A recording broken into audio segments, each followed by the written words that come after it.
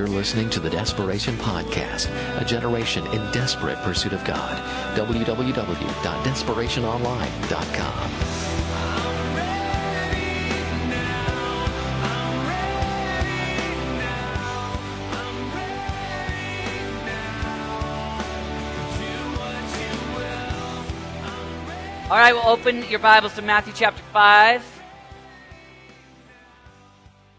Tonight, I'm entitling this, God Has a Soft Spot. And by soft spot, I don't mean a weak spot. I mean a tender spot. And Matthew chapter 5 is where we'll go. Father, in the name of Jesus, we love you, and we thank you for the opportunity as the furnace to come before you each night in prayer. God, we count it a privilege. We don't count it a duty, a spiritual duty that we do because we are more zealous than others. We don't count it with a spiritual pride. God, we just are so thankful that you've given us the invitation to ask and to seek and to knock, that we want to we're just hungry enough. We want to keep coming. God, it's our prayer that it wouldn't end in a year-long or a 2-year-long training program, but all the days of our lives we would be those that are so eager and so hungry for you that we would come after you. Holy Spirit, I pray for renewed zeal in the hearts of those who have grown faint. God, I pray for renewed passion for those who have begun to slow down. God, we desire so much to finish the race, fight the good fight, keep the faith. And so in the name of Jesus, God, we pray that you would help us. We need your strength. We love you. Amen. This weekend, I did a wedding, and at the wedding, there was all the fancy little meats and little shrimp with little bacon around it, and extremely healthy, and fried mushrooms and things that make you feel so good. But, it's one of those deals where you sit around at a reception and eat little things on toothpicks and talk to old relatives and smile and, oh, yes, how are you? And that kind of thing. And at the conclusion of the reception, Renata and I and our 2 kids were driving, and we actually left this very expensive reception hungry for real food. And so we went through the Wendy's drive-through. And our family, I don't know about how you guys do. Actually, things don't change. You think that once you're old like me or Pete, once you're old like us, you stop ordering from the dollar menu, but that never changes. And so me and my family, we order from the dollar menu. And so I order a few things from the dollar menu, order for my kids in the back and my wife. And then I finish and I say, and one bacon, 99-cent bacon cheeseburger, and 3 waters, please. So I finish it, 7 items, $7. And I said, and 3 waters. And there was this pause, and all of a sudden, from the back seat, my 2-year-old son, Dawson, goes, and a Coke, too! And screams it extremely loud, and which for a 2-year-old is incredibly articulate. So then the lady says, would you like that Coke? And I thought, it is absurd to give a 2-year-old kid a Coke. It's wrong. It's godless. It's immoral. There's something inerrant that is just wrong with the concept. But I was so moved by the moment. To me, it was so cute. It was so epic. I said, well, of course we'll take the Coke. Absolutely. And I gave my son a sip of a Coke because he asked. And Dawson, to me, he is so cute that even asking for a Coke found a sweet spot in me, a soft spot that said, you know what? I got to give it to my boy. I got to give it to my son. Tonight, as we talk a little bit about pursuing God and asking and seeking Him and pursuing Him, I want to tell you that I believe that there's a tender spot in the heart of God. I believe there's a spot, there's a place, there's a thing, there's an attribute, a characteristic within His people that He so loves, that He so desires, that often, just the nature of you possessing it, He'll answer it. Of course, I believe that thing is the soft spot, the thing that God loves in his people above all things is desperation. And so I'm going to talk about being desperate tonight. And God's soft spot, his tender spot, the place that he loves to respond is to people that are truly desperate. And we see it in the Gospels. We see it all throughout the Scriptures that God loves it when we are hungry, when we are desperate, when we are filled with so much desire, so much spiritual hunger that it causes us to do something extravagant. And so I want to read Matthew chapter 5. You're familiar with this. This is Jesus talking. Let's start in verse 1. Now when he saw the crowds, he went up on the mountainside and sat down. His disciples came to him, and he began to teach them, saying, Blessed are the poor in spirit, for theirs is the kingdom of heaven. Blessed are those who mourn, for they will be comforted. Blessed are the meek, for they will inherit the earth. Blessed are those who hunger and thirst for righteousness, for they will be filled. And so here it's interesting because Jesus looks at these guys and he says, Blessed are those who are poor in spirit, or those who so come to grips with their weakness, those who are poor, those who are have a poverty spirit in knowing who they are and what they're not. Blessed are those that mourn. Blessed are those that are not necessarily out having the time of their lives, but actually spending time in mourning. And blessed are those that hunger. And now if we take those three ideas and kind of flip them and look at the way that the world defines being filled or happiness, it would not be being poor in spirit. It would not be mourning. And it would certainly not be having such lack that you hunger and you thirst for righteousness. The way that the world says that you're filled is the complete opposite. So satisfied in yourself that you're fine. You know who you are. So much money and so much stuff and so much good experience. There's no reason to mourn. And yet Jesus says there's the kingdom. There's inheriting the earth. There's being filled for those that mourn, those that are poor in spirit, those that hunger and thirst, or you could say desperate, those that are hungry, those that ache, those that yearn, those that long, those that desire for righteousness, for they will be filled. And so you and I know that as we begin to study God and as we begin to look at God and we begin to say how great he is, how great is our God, that blessed is the poor in spirit is the nature of staring at a big God. And in the nature of staring at a big God, it's very easy for us to go, and how small am I? How great is our God? And in light of how great he is, how small am I? You know, little guy kind of thing. The nature of being poor in spirit is not looking at yourself, looking in the mirror, hitting yourself in the face and going, man, I'm Dan Williams and I'm lame, or I'm pathetic, I'm a peon, I'm small. But looking at who God is, and in light of staring at God, there's an awareness of what we're not.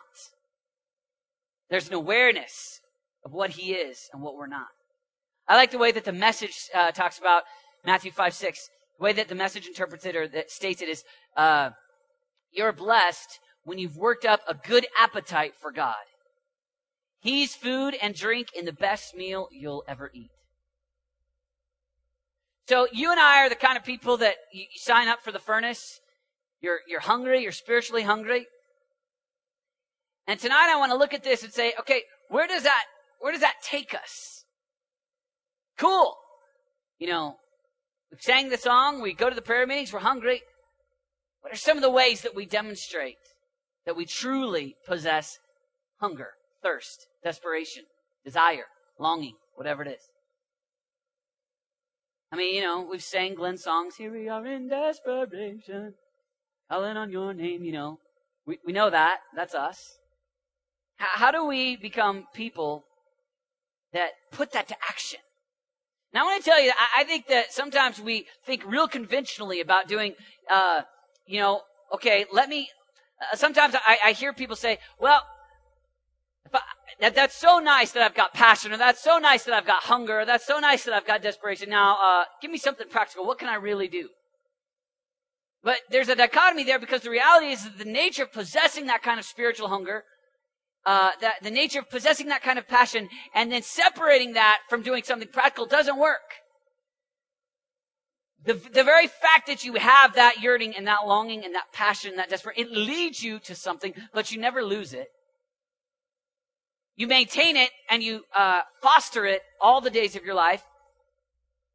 And because of it, it doesn't take you to do just conventional things, just normal good things. Now, I'm all for conventional things. I'm for paying your bills on time. I'm for having cool hair. For that.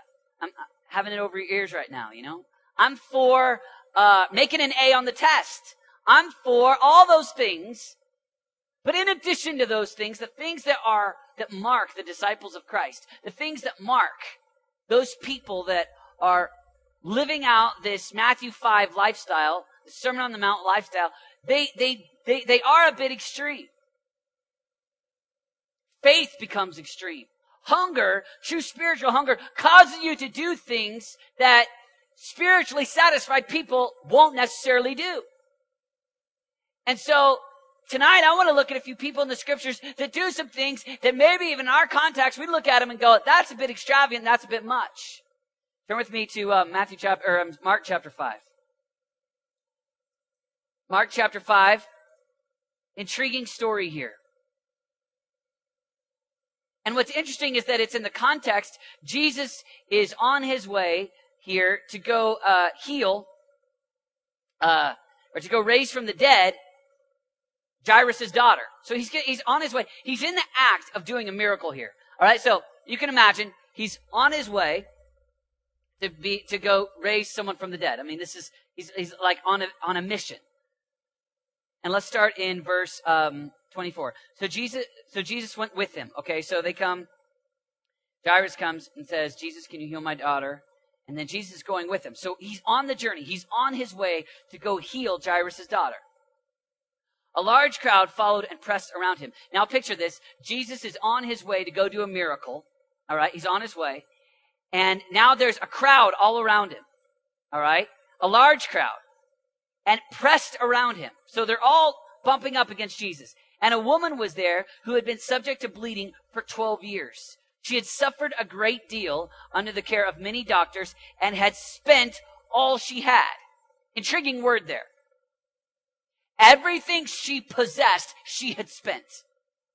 So she was the perfect picture that Mark shows us here of the person who has nothing. It's in the place of actually possessing nothing where people really get desperate.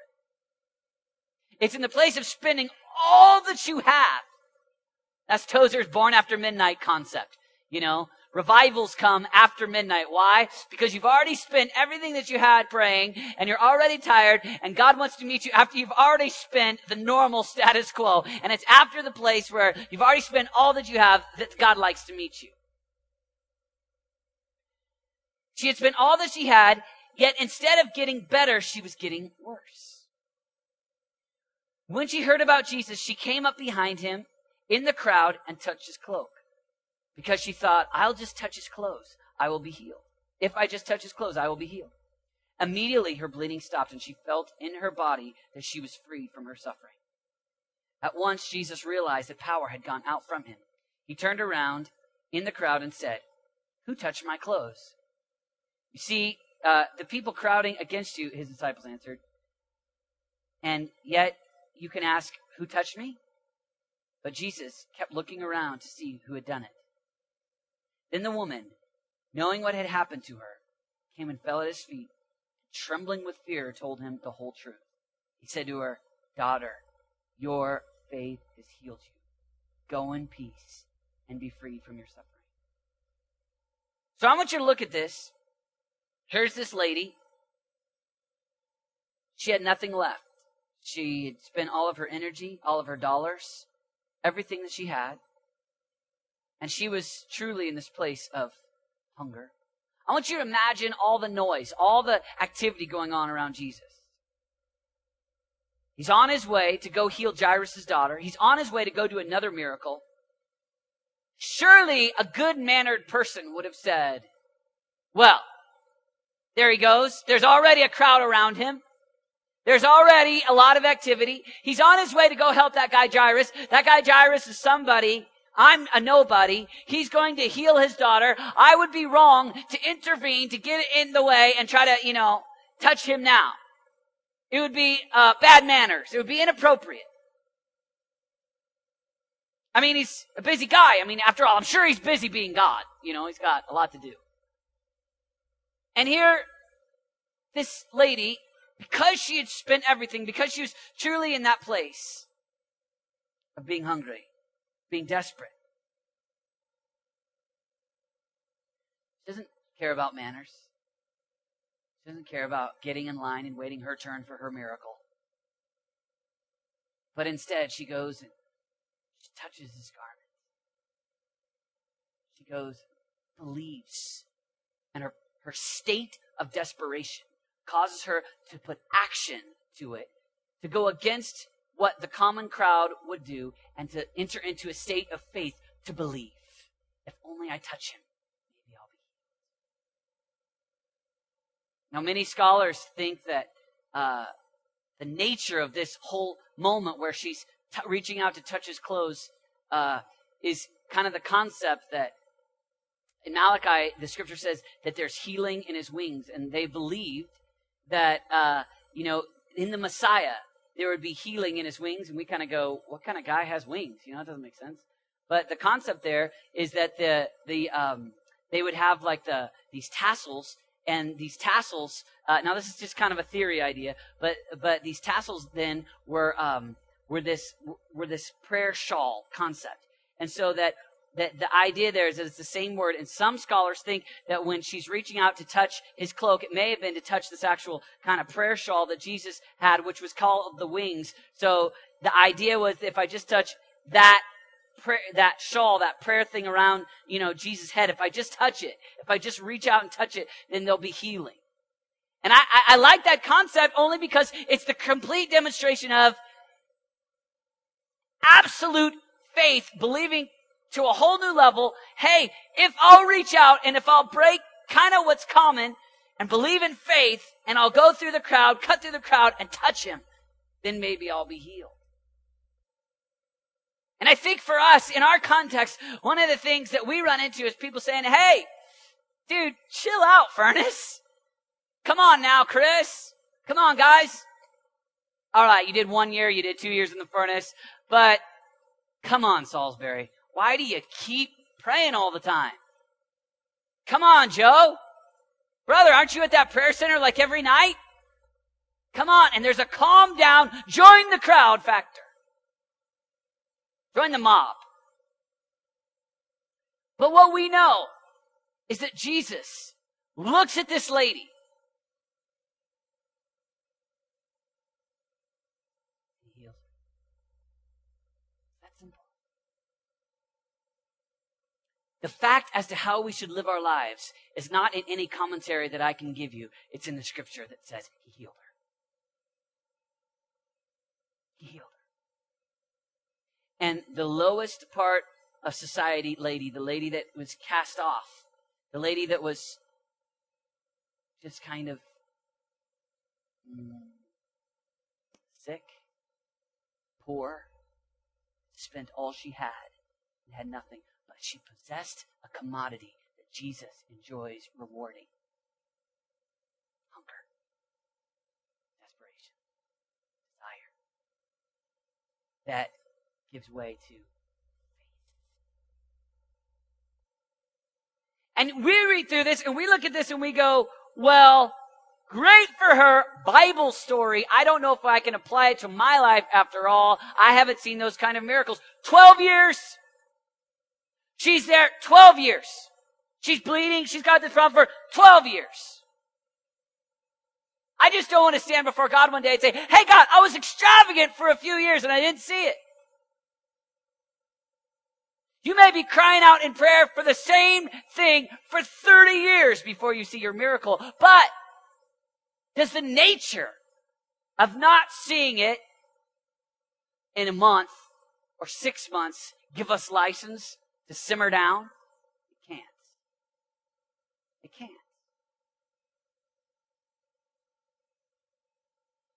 What's interesting is that, when you look at this spiritual hunger that she's got this need for healing. When you look at physical hunger will cause people to do extravagant things. Physical hunger, if you're, needing to live and eat, you'll be willing to work hard. Right? You're physically hungry to put food on the table. If you have a family, then you'll be willing to work hard, extremely diligent, so that you can put food on the table for them so that you can feed the physical hunger. It's the same thing with spiritual hunger. If you're really spiritually hungry, you'll be willing to work hard. Feed your spiritual hunger. If you really want to so be a burning and shining lamp and so possess so much of God that you touch the people around you, that you impact the world, then you'll be willing to be diligent in your spiritual pursuit for your own heart, but for those around you as well, for your spiritual family. Maybe for your real family, but maybe for your church, maybe for the nation or the orphanage or wherever you're called, maybe your workplace, whatever it is. But you're so spiritually hungry for more of God that you're willing to work hard. And I don't see that, man, every day it's like, woohoo, renewed vigor, to go into the prayer meeting, to open up the Bible, to do the thing that's spiritual hunger because you feel it every day. But the very nature of it being our conviction that we want daily bread from God, that we want the hunger, that we want to be satisfied on the richest of fare of heaven, and to feed those around us, puts us in a place where it's our conviction that spiritual diligence is necessary. No matter what. But spiritual diligence, you don't have to be spiritually diligent and have the appearance of a radical Christian. You don't. There's so many ways that we can have the appearance of looking like a radical Christian and have no spiritual diligence in our heart. It's easy. I know, I've gone through seasons of it. I've gone through seasons of marketing radical Christianity and having a gaping hole of lack of spiritual hunger inside. I know what it is. It's easy. You can fake it on this planet. But man, we don't want to stand before God one day and have said, hey, not only did I know that I should be spiritually diligent, I knew how to make it appear that I was to others, and really we stand before God as hypocrites. Oh, how awful. No. It's our conviction that we must be spiritually diligent. And we're going to go through good days and bad days. But even when we go through bad days, even when we go through times where we lack the diligence, it's our conviction that we want to get back into the place of crying out, of yearning, of God, do the miracle. And I'm not saying the miracle is always healing. The miracle could be, God, I just want to taste your presence. The miracle could be, God, I want to like the Bible. It's so boring. It could be, God, I want to love my brother. He drives me insane. That's not true. Maybe for you. It could be, God, it could be, God, help me to just love church. Right now, I don't want to do church. I just want to watch TBN and read Charisma. I don't know, I don't know what your world is. That wasn't a slam. Anyway, it sounded like it, but it wasn't. But we want to be in the place where it's so our conviction that we come after it. I just think, I love this phrase, that she'd spent all that she had. She had no other plan B. Like, have you ever thought about the fact that sometimes you secretly have a plan B? If radical Christianity doesn't work out for me, here's my plan B. God's called me to know Him and to experience Him and to encounter Him and to encounter Him in the prayer meeting and to cry out and to believe and to reach a generation and to fast and to pray. But if it doesn't work out, well, I'll make a lot of money and play Nintendo. Or put it not in your own intimacy relationship, put it in your impact. Put it in your calling. God called me when I was 17 to go to the 1040 window. I was going to be a missionary. Just in case that doesn't work out, I'd be pretty good at having my own lawn business. I'd be pretty good at this other thing. Kind of create a plan B. Listen, I understand that there's processes to getting to where God's called you to go. But don't ever settle for a plan B. I understand that you got to get to the education, that many of you want to stick around 3 extra years so that you make sure that you have your spouse because, you got to get married. I understand those things, but don't ever give up on plan A. There's no plan B. 100% total obedience. And if you sense in your heart you're kind of creating a plan B, kill it. Write it down so that you know this is not going to happen in my life. I will not do this. This is what the Lord has said, and this is what I'm going to do. Though it take me 19 years to do it, though it takes me 47 years to get my undergraduate degree, though I spend a decade at Pikes Peak Community College. Holla. All right. I'll go.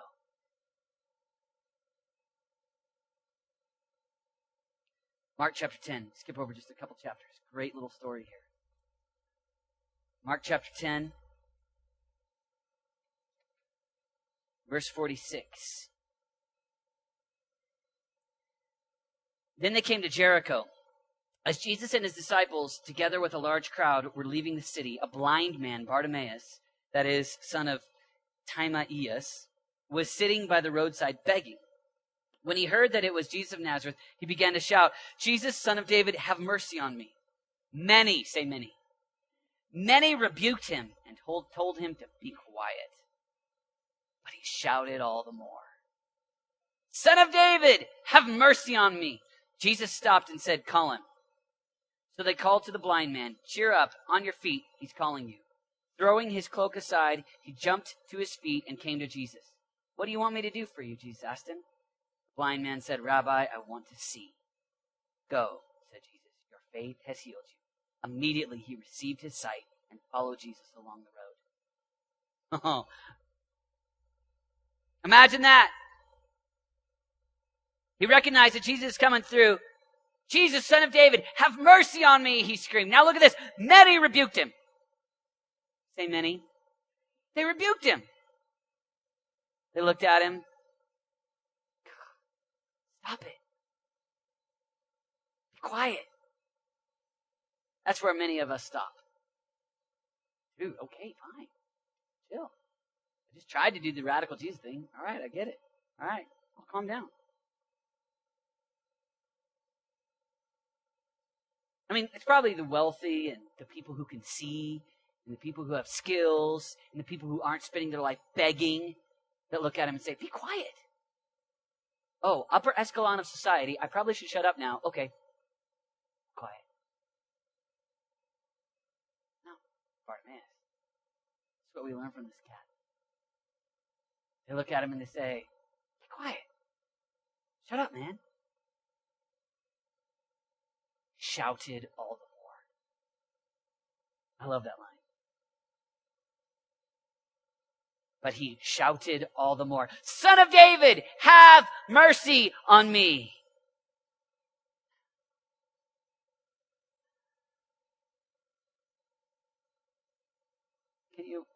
Have you ever been there? Dude, come on. Peter, why are you going to whisper? Why are you so focused on that nation? Why are you getting a degree based upon reaching other people in another country, another part of the world? Dude, come on, Joe. Just make some money. Come on. Settle down. Or opposite. dude, why aren't you like, why are you so focused on doing this specific thing that God's called you to? Like, don't work so hard. Chill out. Calm down. Come on, Pete. What do you think you are, Keith Green? Stop pounding on the piano so hard. Come on. Chill.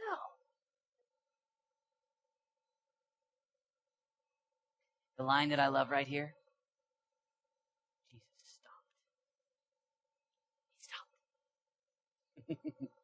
The little blind man who was begging, lower caste of society, is crying out, and the more that the people tell him to shut up, he cries out all the louder, and because of it, Jesus stops. Soft spot. I sense desperation in the air. I sense spiritual hunger from that little blind man. Where's he at? Call him. Hey, Peter, James, John, shut up. Stop fighting about who's going to be the greatest. Go get him. Go bring him to me. And you know what Jesus does? He looks at him, and he gives him a blank check. Hey, blind man. Yeah, you, the hungry one. Yeah, you, the one that cried out all the louder the more that people asked you to be silent. Hey, you. Yeah, you. No, I know you can't see me, but I'm talking to you. Bartimaeus, this is Jesus, Son of God. What do you want? I mean, imagine that moment if it were you. I mean, I know Dita would be like a wife, but what? Imagine the God of the ages, the creator of the universe. He looks at you, and you're the lowest of the low, and the God of the ages verbally talking to you, and because of what? Spiritual hunger, because of desperation, because of desire, because of that longing, it stops God in his tracks, and he says, tell me, your moment, blank check, articulate what you want. What got Bartimaeus in that spot? Spiritual hunger. A little bit of faith. A little bit of zeal. Shut up, Bartimaeus. Jesus! Son of David! Shut up. Have mercy! The more they got in his face and told him to be quiet, the louder he got. Friends, in your life, over the next 60 years, you will have people. You will have demonic influences. You will have tasks. You will have busyness. You will have 10,000 things get in your face and say, be quiet. Calm down. Chill out. Stop pressing for the fullness and just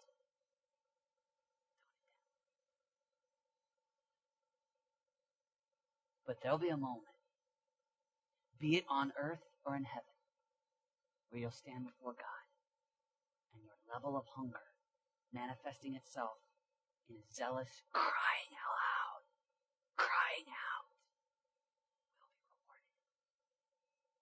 Every prayer, every tear, every night, every missions trip, every dollar that you sacrifice, every minute that you give toward God, your calling, whatever it might be, instead of another night watching reruns of King of Queens and Friends. Every effort, every point of spiritual hunger will be rewarded. Hebrews 11:6. He is a rewarder of those who diligently seek him. Bartimaeus, the woman who's bleeding. See, God's got this little soft spot. He loves it when people are spiritually hungry. There's something in the heart of God that you can have all the religious leaders around him. You can have all the crowds pressing up against him. You can have all the who's of society around him. But when the blind Bartimaeus, who's the nobody, has hunger, he stops. Call him. Philip, find him. Matthew, put your money down. Where's he at? Going along in the crowd. Who touched me? Somebody possessed a degree of hunger, manifested in faith, manifested in action that caused power to go out. Where is she? Who touched me? Hunger. Faith. Action.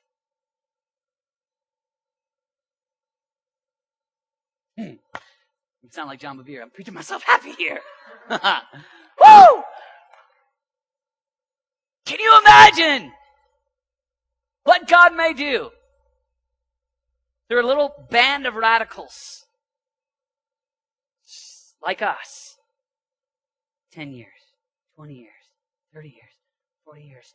Jesus! Son of David! Have mercy.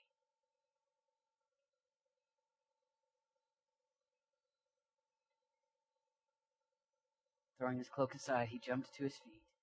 He came to Jesus. What do you want me to do for you? Jesus asked him.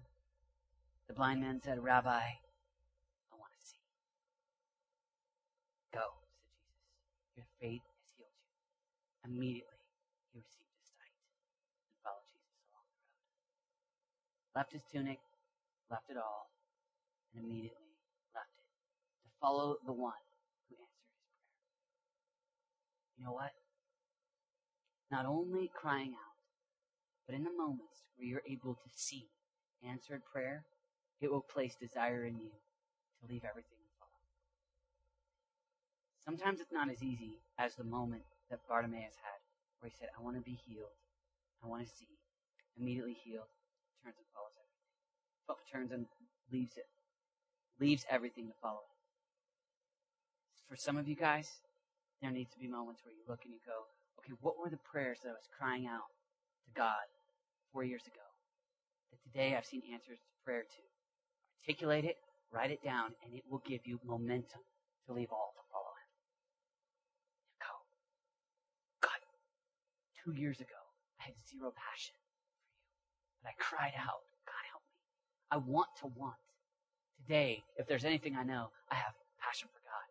Still single, but I have passion for God. Still uneducated, but I got passion for God.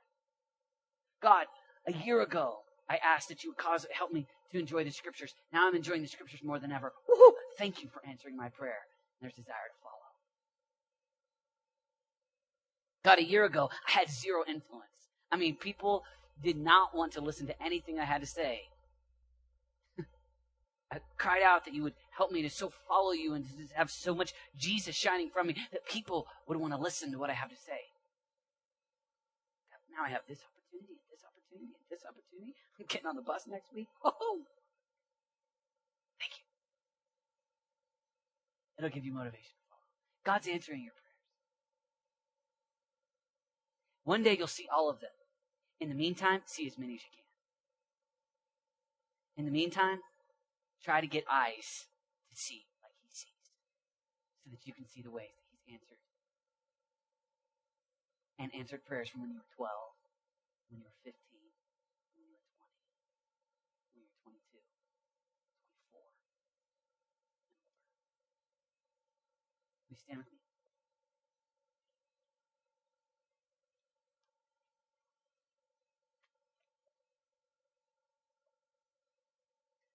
Joe, if you and the team would come on up.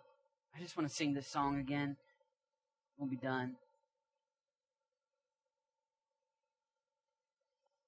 Just stretch out your hands like this. I just want to pray that God would give us as a people. This is not you responding individually.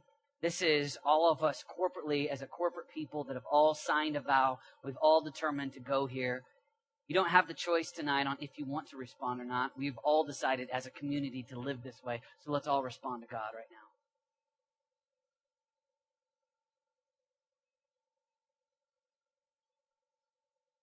Jesus, we ask for hunger that leads to faith, that leads to action that a lethargic culture may seem and view as inappropriate or extravagant.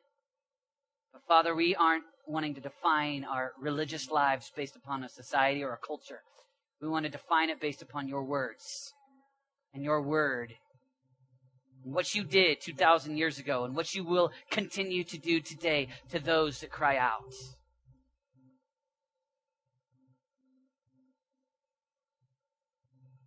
Holy God, would you come now?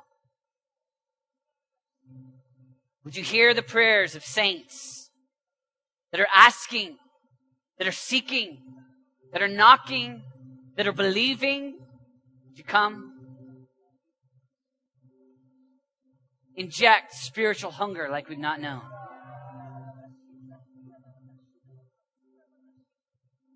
Faith, desire, longing, confidence. Father, we ask, Lord, that like Bartimaeus, Lord God, we would cry out all the more. And the more things, the more TV shows and the more movies and the more stuff, the more money, all the things that try to quiet us. God, I pray that there would be an ache within us, that nothing would slow us down, and that we would cry out, Jesus, Son of David, have mercy on our generation, God. Pour out your Spirit on our generation, God. Holy God, visit us. We don't want to read about revivals. We want to live them. Come. You've just heard one of the speakers from Desperation, a ministry of New Life Church in Colorado Springs. For more information on becoming a Desperation intern, attending one of our conferences, or joining the Desperation National Network for local churches, visit us at desperationonline.com.